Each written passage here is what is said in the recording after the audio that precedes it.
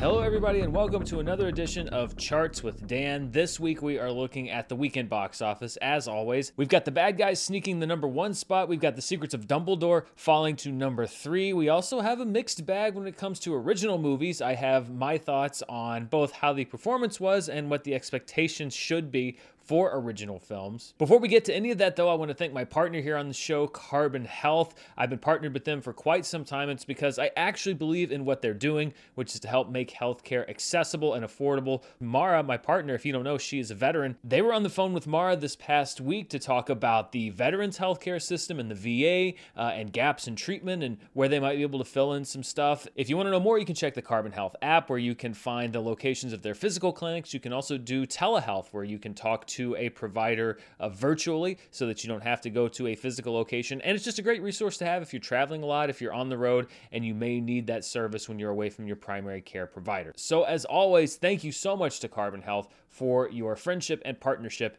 here on the show. Let's look at the box office this weekend, and as I noted, The Bad Guys, this was not necessarily the pick for everyone to be the number 1 movie. I think a lot of folks actually thought, including me, that it was going to be a little bit closer than it was, but The Bad Guys overperforming a bit on its estimates, coming in just a shade under $24 million at $23,950,000. That is, if you're keeping track, the 5th highest box office opening of Sam Rockwell's career. I didn't do a full review for The Bad Guys because I actually didn't see it until yesterday. I thought it was a really cute movie. I think definitely aimed a little bit more towards the kids. They're the ones that I think are going to enjoy it most of all. But hey, you know what? It's an animated film. Some are those ones that can appeal to all ages. Some of them skew a little bit more towards kids. It certainly wasn't in the league of movies like The Minions, which I think are accessible only to young audiences. It's also just an extension of the fact that family films continue to do well at the box office. Even going back to Croods 2, when things were just barely open, this is one of the things that has actually been able to perform when other movies have struggled. So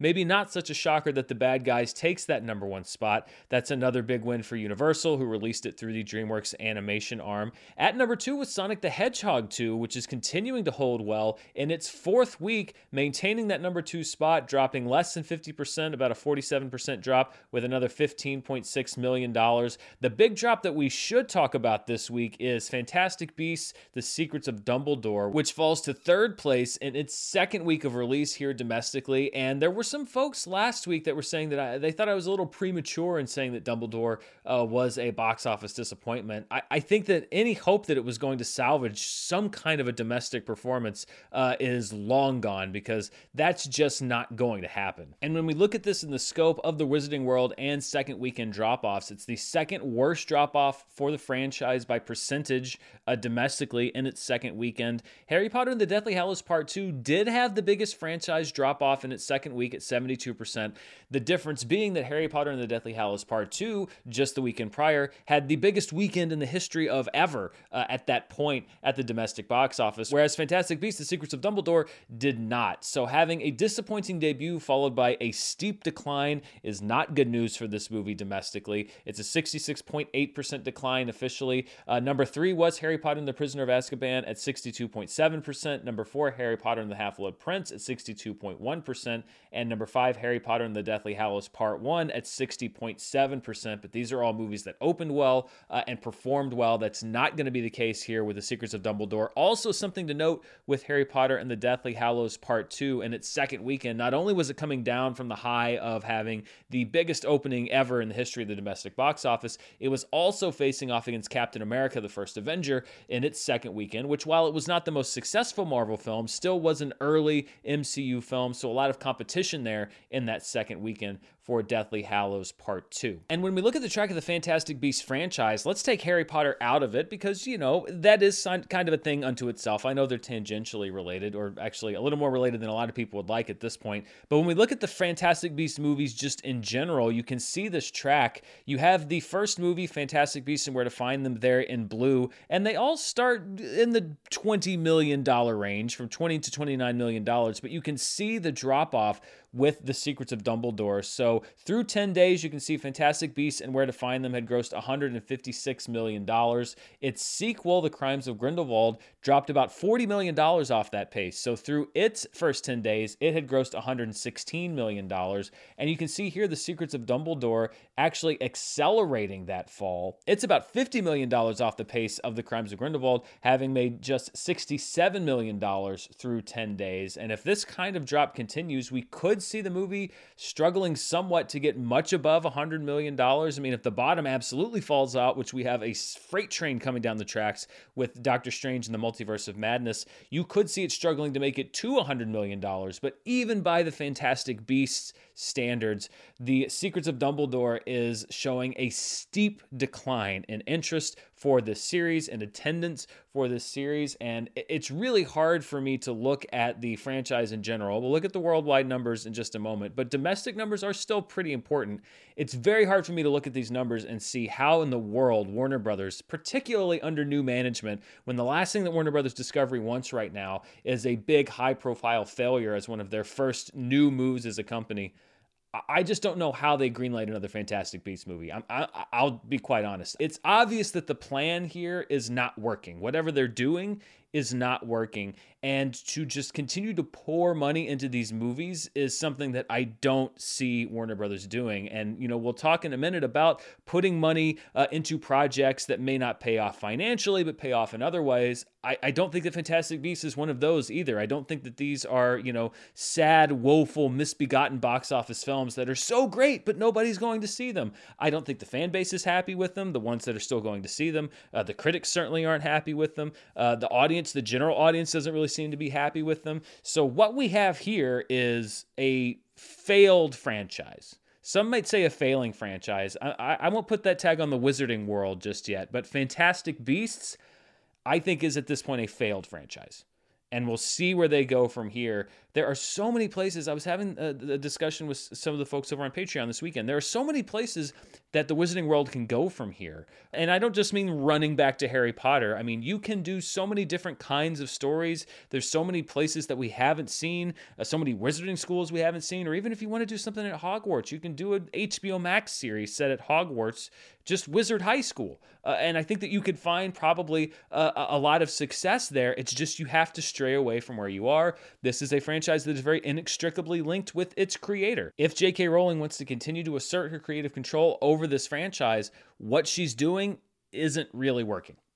And so I think that Warner Brothers / Warner Brothers Discovery is going to have a very difficult decision to make in the very near future about the future of this franchise and potentially coming at loggerheads with somebody who they have been very, very eager to please through the last 2 decades or so. Looking at the rest of the top 5, we have 2 kind of the big, much hyped original films that were coming out this weekend at number 4 and number 5. We have The Northman, which debuted to almost $12.3 million from filmmaker Robert Eggers. And then we have The Unbearable Weight of Massive Talent, the meta Nick Cage movie, in 5th place, coming in a little bit lower, at least at the low end of its projections, with $7.1 million.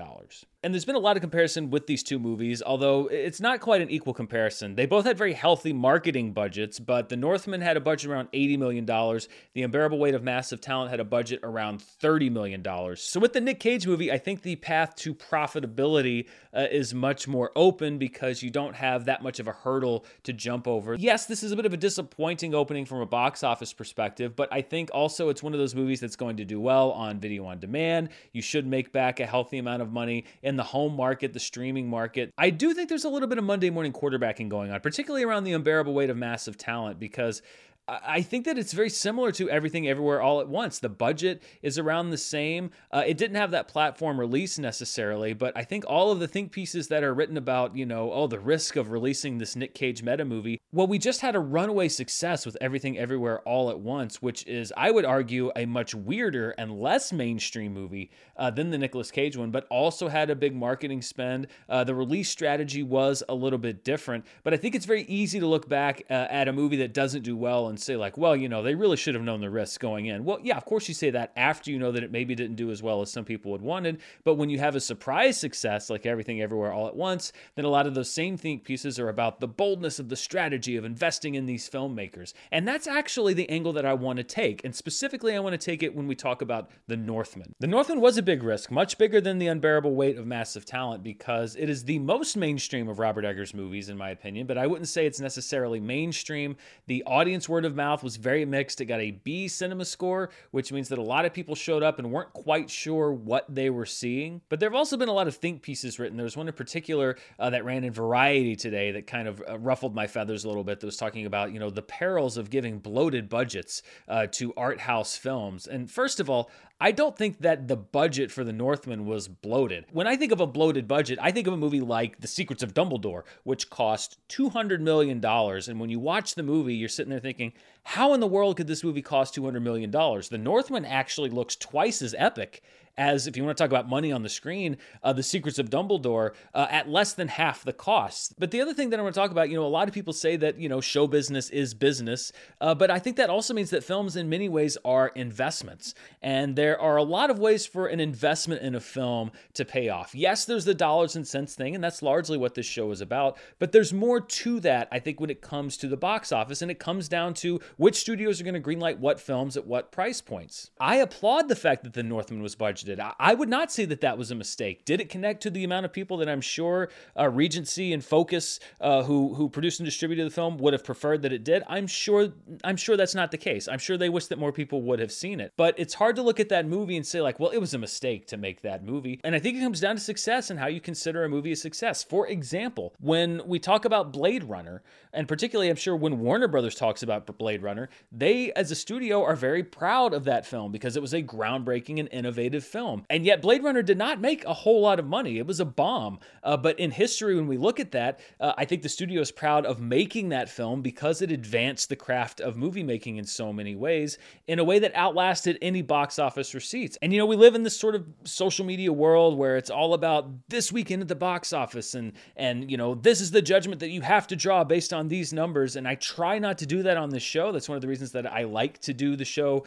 the way that I do it on Mondays, and kind of have a little bit of distance and think about and say like, well, wait a minute, let's see how weekend 2 does. And sometimes weekend 2 proves that weekend 1 was not a fluke, and that this movie really is going to bomb.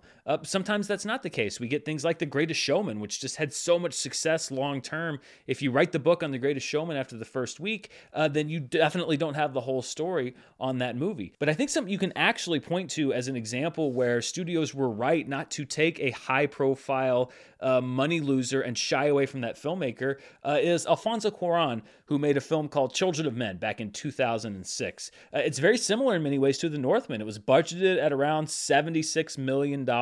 It only made $70 million worldwide, so that was a money loser at the box office. And, I think that a lot of these takes going around right now would say, oh, well, see, this is why you don't give these indie directors this kind of money for an original idea, because look what happens. Well, the next film that Alfonso Cuarón made, which was 7 years later, he got over $100 million to make it, and that movie was Gravity. It was another original sci-fi film. It grossed over $700 million worldwide, won 7 Oscars, including Best Director. Obviously a little bit more commercial than a movie like The Northman, but if a studio had shied away from Alfonso Cuarón, like I've seen some people saying like, well, you don't give Robert Eggers that kind of money. Well, it depends on the movie, because he's a very talented filmmaker. He's made 3 movies that people are very excited about, that elicit strong reactions, positive and negative. And if you shy away from giving those kinds of filmmakers resources for projects that you think that they can execute, yes, commercially, but also creatively, then we really are going to be living in this world of only franchises and sequels and comic book movies, because that's the only thing the studio is going to be investing in. If you are one of those folks that is angry that no original movies come out, but you don't go see them in theaters, or you don't ever stream them or rent them or do whatever, then you are part of the problem, because it is a business, but also at the same time, studios will go where the money goes. And if we support these things, whether it's in week 1 at the box office or week 3 of streaming, then we're still supporting that film and showing that there is a market out there for them. So yes, just seek out these movies, support them. I try to include them at the end of the show. But let's get back to the box office weekend, and let's go to some of these smaller films that you won't see on the other charts. These are the best per theater averages of the weekend. At number 1 is Petite Maman, the latest film by director Celine Sciamma, who did Portrait of a Lady on Fire, which is a stunningly beautiful film amongst other great works. It opened in 4 theaters to $11,000 per theater. The Jim Broadbent Helen Mirren film The Duke is in second place with $6,400 in 4 theaters, followed by the debut of The Bad Guys in over 4,000 theaters with nearly $6,000 per theater. Take Me to the River, New Orleans, which is a documentary about New Orleans music and culture, was in 1 theater and brought in nearly $5,000 in that 1 theater. And then Sonic the Hedgehog 2, still in the top 5 when we look at per theater averages in its 4th week, dipping below 4,000 theaters when we come to the theater count, but still over $4,000 in each of those theaters that it's playing in. When we look at the weekend as far as the limited release films themselves, these are films that were in what may be called the specialty box office, playing in 1,000 theaters or fewer. At number 1 is Y Como Es Él, which is another international film programmed into a smaller number of theaters, but obviously connected with the audiences in those theaters, bringing in $630,000. It was kind of a slow, sleepy week at the specialty box office because Petite Maman with $45,000 was in second place, followed by We're All Going to the World's Fair in 36 theaters with $27,000. The Duke at number 4 with its $25,000 gross, and then Unplugging in 101 theaters at $20,500, which when you look at it from a theater to theater average, not so great, but hey, it's on a top 5 list. So, let's take our wins where we can get it. Looking at the 2022 limited release top grossers, there's actually no change from last week. Nothing new really breaking onto the chart. BTS Permission to Dance remains at number 1, followed by Cyrano, The Worst Person in the World, and KGF Chapter 2. Everything Everywhere All at Once remains at number 5 with its gross frozen at the time it left limited release. Then we have Radheshyam, the 2022 Oscar shorts, The Kashmir Files, and The Godfather 50th Anniversary rounding out the top 10. Tracking the road to recovery as we compare this weekend's box office with both the 2021 box office and then a composite average of the weekends from 2015 to 2019, we still remain well above where we were last year, but well below the average for the previous 5 years before 2020 and the box office shutdown. You can see that next weekend we have a big spike, and that's because even when you average out the numbers, this is where we see the debut of films like Avengers Endgame in that last weekend in April, with Marvel jumping in early and getting a jump on the summer. So we don't have a shot of reaching that total this upcoming weekend. Of course, in 2 weekends, we have the opening of Doctor Strange in the Multiverse of Madness, which is going to officially kick off the summer movie season. And that's when I think we have our best shot at really kind of peaking above that blue line like we did with the release of The Batman earlier this year. Looking at the box office market share for 2022, these are all movie ticket sales year to date, including movies that came out last year. Sony and Warner Brothers both lose 1% of market share, which goes over to Universal, largely based off of the debut of The Bad Guys. Paramount stays at 20% share. Disney, Fox, and MGM UA both remain at 5% market share. Lionsgate keeps 2%, and then the other category with 6%. Disney, Fox, of course, this upcoming weekend will be the last one where they have a market share this small, because I'm guessing they're going to make up quite a bit of that with the debut of the latest MCU film in that first weekend in May. Before we continue, I want to thank the sponsor for today's show, Athletic Greens. I've been talking about Athletic Greens a lot, and it's because I enjoy Athletic Greens a lot. It's something that I've integrated into my daily routine. So many people take all different kinds of multivitamins, whether it's a bunch of pills or a bunch of powders. You have to go to a bunch of different stores, try to collect them all, check off your list. Oh, do I have this vitamin? Do I have that probiotic? It can be so expensive, so time-consuming, and so complicated.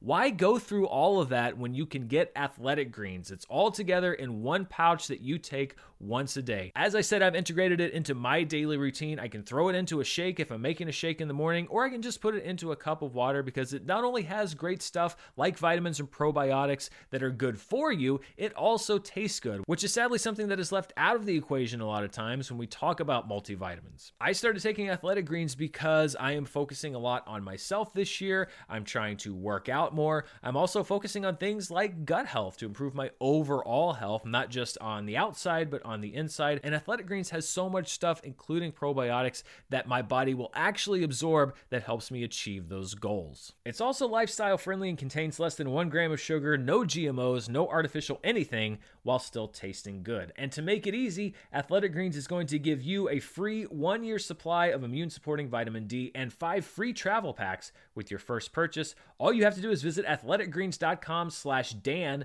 Again, that is athleticgreens.com/Dan, D-A-N, to take ownership over your health and pick up the ultimate daily nutritional insurance. And I want to thank Athletic Greens for sponsoring today's show. Let's step outside of the domestic marketplace and see what the top 5 movies internationally were this past weekend. And even though it's struggling domestically, The Secrets of Dumbledore remained the top draw internationally with another $38.3 million. KGF Chapter 2 from India at number 2 with $19.7 million.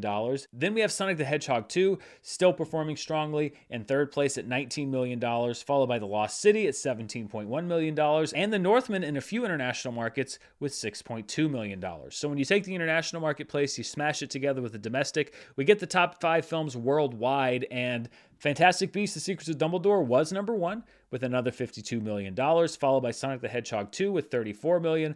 The Bad Guys, which has been playing internationally for a few weeks now, is at number 3 worldwide with $29.8 million, followed by The Lost City with $21.4 million, and KGF Chapter 2 with $19.7 million. So when we look at the box office for 2022 domestically, this is what we get. The Batman remains number 1 easily with $367 million. Sonic the Hedgehog 2 just edged out Uncharted. Actually, I think when the actuals came in earlier today, to become the number 2 film domestically for the year at $146.2 million. Uncharted bumped down 1 spot to $145.9 million. But let's take just a moment to recognize here that the number 2 and 3 films of 2022 domestically are both fairly well regarded, maybe a little bit more on Sonic 2's side than Uncharted, but certainly not disastrously regarded video game movies. That is a far cry, no pun intended, from where we may have been in years past. At number 4 is The Lost City, which jumps up to that 4th spot. It's at $85.3 million. It's done very well. It's had good legs, as we like to say, as it continues to perform weeks after it opens. That bumps Scream down to number 5. Morbius stays at number 6 with $69.2 million. Fantastic Beasts: The Secrets of Dumbledore jumps up 3 spots. It's now just behind Morbius at $67.1 million. So it'll continue to climb the charts. It should at least outdo Morbius. Boy, that is a race of just 2 disappointments. Dog is at number 8. It drops down 1 slot. Jackass Forever drops down 1 spot. Death on the Nile drops down 1 spot. I don't think we'll have anything new that gets added next week, but then Doctor Strange and the Multiverse of Madness could be coming in as high as, number 2. We'll see how big that opening weekend is. When we look at the box office for 2022 worldwide, a couple of small adjustments. We have The Batman at number 1, still with $758 million, followed by The Battle at Lake Changjin 2, Too Cool to Kill at number 3, Uncharted at number 4, Sonic the Hedgehog 2 is getting very close to that $300 million mark at number 5. Right behind Sonic at number 6, we have Fantastic Beasts: The Secrets of Dumbledore at $280 million roughly. And I know a lot of folks have said, well, that's going to be the thing that really bails out the movie is that worldwide gross. And yes, it is likely to bypass Sonic 2. Keep in mind that it is a $200 million budgeted movie compared to Sonic's $90 million. So it costs more than twice as much. And it also has to gross nearly $400 million to even start approaching break even in the theatrical window. It's expended a lot of its revenue worldwide. It actually opened worldwide in a lot of markets before it hit here domestically. It's not doing well in China because nothing's really doing well in China because there are so many shutdowns and lockdowns because of resurgence in COVID-19 there. So even given the numbers that we're seeing from Fantastic Beasts, I just don't think it's going to be enough because the thing is so damned expensive for it to end up doing well in the theatrical marketplace, which all of the other films, absent these last two, have been able to do fairly easily. So I don't see this big redemption coming from the worldwide marketplace for Fantastic Beasts. It may not be as disappointing as the domestic take, but I don't think it's going to be a lifesaver as we've seen for other movies like Terminator Genisys, for example, which was largely driven by how it did in China. When we take today's date, roll it back 365 days, we have our worldwide chart for the previous calendar year. Spider-Man No Way Home remains number one with almost $1.9 billion. Less than half of that is The Battle at Lake Changjin at number 2, No Time to Die at number 3. Batman continuing to sneak up on James Bond. Can it overtake that gross? We'll see. Currently, it's at number 4. F9 is at number 5 with about a month left on the chart before it graduates as a full 365-day member. The Battle at Lake Changjin 2 is at number 6, followed by Venom Let There Be Carnage at number 7, Shang-Chi and the Legend of the Ten Rings at number 8. Sing 2 actually bumps one slot up above Too Cool to Kill, which had some box office adjustments, so it's now currently at number 9 with just over $400 million, but literally less than $1 million behind it. Statistically, they're basically tied, is Too Cool to Kill from China with 73 days on the chart. Before we go to the streaming charts, and I actually did a couple of adjustments, I actually want to have a box office flashback. We go back to a previous weekend in box office history. And this week we're going to April 16th through the 18th, 2010, which was the 16th week of the year, much like we just had. And again, it's tying in. Last week we had a Nicolas Cage movie. This week we have a Nicolas Cage movie. 12 years ago, it's hard to believe, Kick-Ass opened at number 1 to $19.8 million. Nicolas Cage with a supporting role in that movie as Big Daddy. In its fourth week, How to Train Your Dragon almost kept that number 1 spot with $19.6 million, followed by the Steve Carell-Tina Fey comedy Date Night at $16.7 million. Death at a Funeral, which was an American remake of a previous film, at number 4 with $16.2 million. And then the 2010 remake of Clash of the Titans at $15.3 million in its third week. This is one of those times I've talked about. There was a period in my life where I wasn't going to a lot of movies. This is one of them, and it's a rare case where I look at one of these box office flashbacks and realize I did not see any of these 5 movies in the theaters. I've since gone back and seen a few of them. I'm glad that I'm in a much more consistent pattern now. Now I see some movies I wish I didn't, but that just kind of is weird when you go back and look at your life and say, oh, 12 years ago, I really wasn't going to the movies that much. I'm very happy to be going to the movies a lot more now. So let's look at the streaming charts, and I've done a little bit of shuffling around. So we're going to start first with the iTunes chart. So these are the movies that people are buying, renting, etc. through their Apple accounts. At number 1 is Spider-Man No Way Home, available for purchase or rental. That keeps the number 1 spot. At number 2 is The Batman, which debuted on HBO Max. It's also available for purchase and also premium video on demand rental. Sing 2 remains at number 3. Dog is now available for purchase, and it takes the number 4 slot. Jackass Forever, now available for purchase and rental, is there at number 5. Infinite remains at number 6. Marry Me comes in at number 7, available for purchase and rental, followed by The Matrix Resurrections returning to the chart at number 8. House of Gucci staying on the chart at number 9. And Blacklight entering the chart, available for purchase. Just in time, we'll see at the end of the show for another Liam Neeson movie to hit theaters. Well, he's been busy. Let's turn our eyes now to Netflix, who's been in the news this past week for all the wrong reasons. Has the service peaked? We don't quite know the answer to that yet, but let's see what people have been watching with my adjusted Merle metrics. So I take the hours watched that they report, I divide them by the number of available hours, and we get a number that's kind of a potential finished views, PFV number, just so we can sort of equalize the playing field between movies and TV shows. And we see the In Between, which again is not a movie that is on Netflix domestically. It was released on a different service here domestically, but is the most watched thing globally for the week of April 11th through April 17th, with a potential finished view number of 18.7, followed by an original Netflix movie that did debut last week, which is Choose or Die, with a PFV number of 11.3. The Netflix series The Elite, which is a teen drama out of Spain, takes a jump. It has a PFV number of 10, which is pretty high for a television show, followed by The Taming of the Shrew, a Netflix original with a PFV number of 9.1. Anatomy of a Scandal, a shorter run Netflix series with a PFV of 9. The Elite was number 1 with most hours watched, but right behind it was the show in 6th place, which is Bridgerton Season 2. It clocked 66.6 million hours watched, but has a PFV number of 7.92. That probably means that a lot of people were watching it, but it's not experiencing the same surge that it did because most people now have watched this second season, or at least the big rush of people have.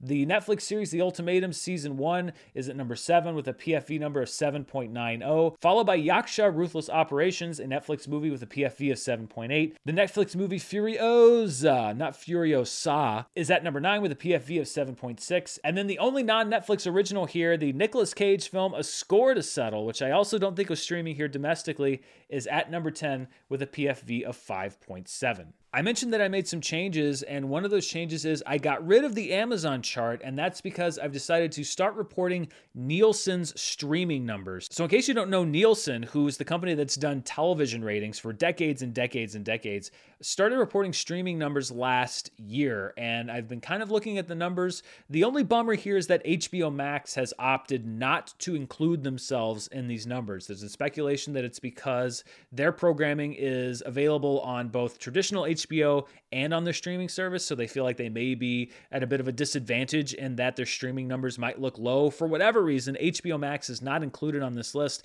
and so I was sort of hesitant to start reporting the numbers, but at the same time, it is inclusive of things that we don't have numbers for here on the show, like Disney Plus and Hulu. So I'm going to start reporting these numbers. Now, the big caveat on these things is that there is a delay in reporting, and it's a delay of about a month. So keep that in mind, and I'm going to try to sort of contextualize these numbers each week as we go through. This is not for last week or even the week before. These are numbers from about a month ago, but I do think that they provide a more holistic look at the different services than just sort of picking and choosing a few as I've been doing here on the show. So first of all, these are the top 10 most watched streaming movies, and I'm very glad that Nielsen does delineate these things between shows and movies. This is just in the United States for March 21st through 27th. They define a view as 2+ minutes watched. The Adam Project had 19.9 million hours watched in its third week on their chart. It was the number 1 film, followed by Turning Red with 16.2 million hours watched. It came out the same week as the Adam Project, so it also was in its third week on the Nielsen chart. Then at number 3 is Encanto, and it just goes to show you just how popular this movie has been on streaming for Disney. In its 12th week of release, it was still the third most watched streaming movie across all services that participated in this survey. Followed by Rescued by Ruby on Netflix in its second week, Black Crab on Netflix in its second week, A Walk Among the Tombstones from Liam Neeson streaming in its second week. Then you had Disney Plus's Cheaper by the Dozen with 4.6 million hours watched. So even though that is an original film, you can see that some of the library content from Disney Plus still drawing a much larger audience. Deep Water on Hulu in its second week on the chart here, drawing just under 4 million hours watched. So even though that was a buzzing movie, you can see that it wasn't quite hitting the reach of some of the other ones at this point in its release cycle, again, because not as many people have Hulu as have some of these other streaming services. Windfall from Netflix was in its second week on the chart, coming in with 3.3 million hours watched. And then at number 10, I put it as in its 121st week of release because it's Moana from Disney Plus with just over 3 million hours watched. And this really does give us a good look at how Disney Plus is able to effectively employ their library, because we have a movie in Moana, and I looked, it's been streaming on Disney Plus since it debuted back in 2019. It's just that popular. That's how Disney Plus is bringing in a lot of business and a lot of eyeballs. It's not just the new stuff they're doing, it's the library. And we've talked about that, the fact that Netflix's library has dwindled over the years because all of it's going back to a lot of the original rights holders who are starting their own streaming services. We see here, even with Encanto and particularly with Moana, for a lot of people, it's not just what's come out this week, it's favorites that they can return to. And I think that's one thing that keeps Disney Plus fairly well positioned when it comes to the quote-unquote streaming wars. Let's look now at the top 10 most watched streaming shows. Again, this is for March 21st through the 27th. Now, these are not delineated by season. So we see here Bridgerton on Netflix with 42.4 million hours watched. I think those numbers are going to go up as we get more into the release cycle of Bridgerton Season 2. Remember, these are on a delay. Is It Cake from Netflix at 19.7 million hours watched, followed by The Last Kingdom with 16.2 million hours. NCIS, which is a library show on Netflix with 12.5 million hours watched. Our old friend Coco Melon, 10.7 million hours watched, the 5th most watched streaming show in the US by raw hours watched, followed by Criminal Minds at number 6, Inventing Anna at number 7, Good Girls at number 8, Bad Vegan at number 9, and Call the Midwife at number 10 with 6.9 million hours watched. And even here, when you look at the shows that people are watching, you see the importance of library content. Because yes, Netflix does have all 10 of these slots, but NCIS, Coco Melon, Good Girls, Call the Midwife, Criminal Minds, 5 of those 10 are library things. These are things that weren't produced by Netflix or are being distributed by Netflix. These are shows that Netflix has the rights to have on its streaming service, and you can see they're 5 of the top 10 most watched streaming shows in the US. So very important, this library stuff, for every streaming service. And I think of all of the different challenges that Netflix has to face right now, one of them is the fact that they're losing a lot of that library content, and maybe a lot of the stuff that they're producing isn't able to replace all of those numbers. That could be why they're losing subscribers, and it's certainly something to keep an eye on as we move forward. So that wraps up the show for this week. It's a very quiet weekend at the box office, the calm before the multiverse, if you will. So if you haven't seen a lot of these original movies like we were talking about at the beginning of the show, this would be a good chance to perhaps catch up on that, or you can maybe see some of these movies. Liam Neeson has another movie coming out. It's called Memory. It's from Martin Campbell, who directed Casino Royale. He's directed a lot of good movies, and also Green Lantern. And no, this is not the same movie as Blacklight. That movie came out less than 3 months ago. We've got another Liam Neeson movie. There's a movie called Hatching, which is a super creepy movie that came out of Sundance. I was able to see it earlier this year. If you like that A24 type horror or body horror, I think you're really going to enjoy that. It's available on limited release and also premium video on demand, so you can support it in a couple of different ways. I definitely recommend that. Gaspar Noé, who is a very provocative director, has another film opening this weekend just in New York called Vortex.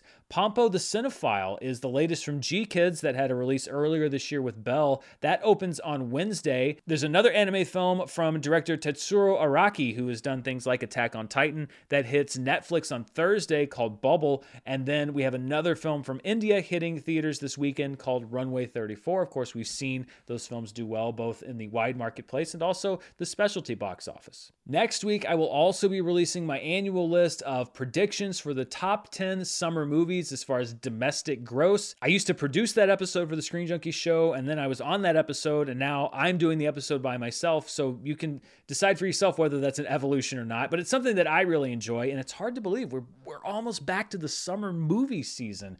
We got the Marvel movie opening the first weekend of May. Time really is flying. I'm sure to get 1 or 2 or more of them just embarrassingly wrong, so stay tuned for stage 1 of my embarrassment next week. If you want to see even more of what I'm up to, you can check me out on Patreon at patreon.com/Dan Murrell, and of course right here on the channel. Until next time, stay safe, and thanks for watching. Bye.